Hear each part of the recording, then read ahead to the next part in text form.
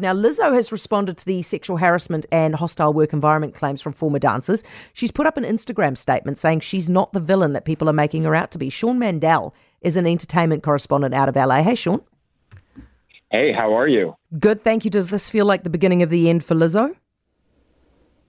It feels like a seminal point in her career, that this could be a turning point. It could be a point of no return, but it's too early, I think, to say that this is officially the end of her career or she's been canceled. It's certainly been a disastrous and what Lizzo herself called a gut-wrenching week to see the accusations that had been made against her, ones that go really to the core of who she presents herself to be. And if proven true, would really, in a significant and perhaps unalterable way, damage her image and her ability to continue on as the singer, as the pop star with the identity of being a body positive, sex positive, woman of color, championing the way for other women and advocating for them as well. It seems like that identity would completely disappear should these allegations be proven true. Why do you think Beyonce moved so fast?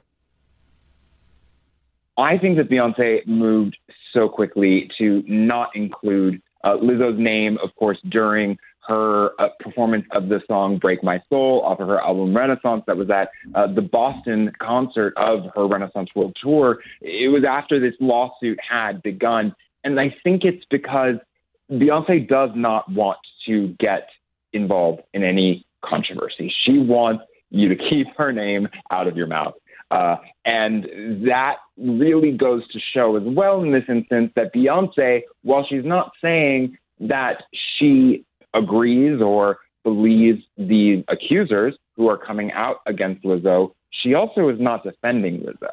And this is a person who, if she had defended Lizzo, that would be a big vote of confidence. So Beyonce signaling that, given her power, given the status that she has in the entertainment stratosphere, so to speak, went to show how big of a deal this was, that she wouldn't just simply include her name in a lyric that's performed as part of a longer song with a bunch of other names included in it, where she's celebrating strong Black women.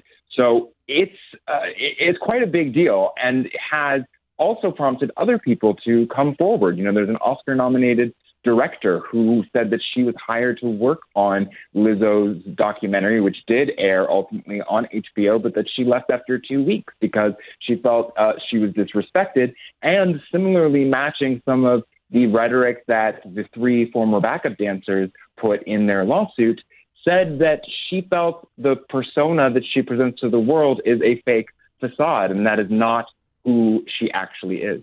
Sean, thank you for that. Thanks for running us through it. Sean Mandell, LA Entertainment Correspondent. For more from Heather Duplessis Allen Drive, listen live to News Talk ZB from 4 p.m. weekdays or follow the podcast on iHeartRadio.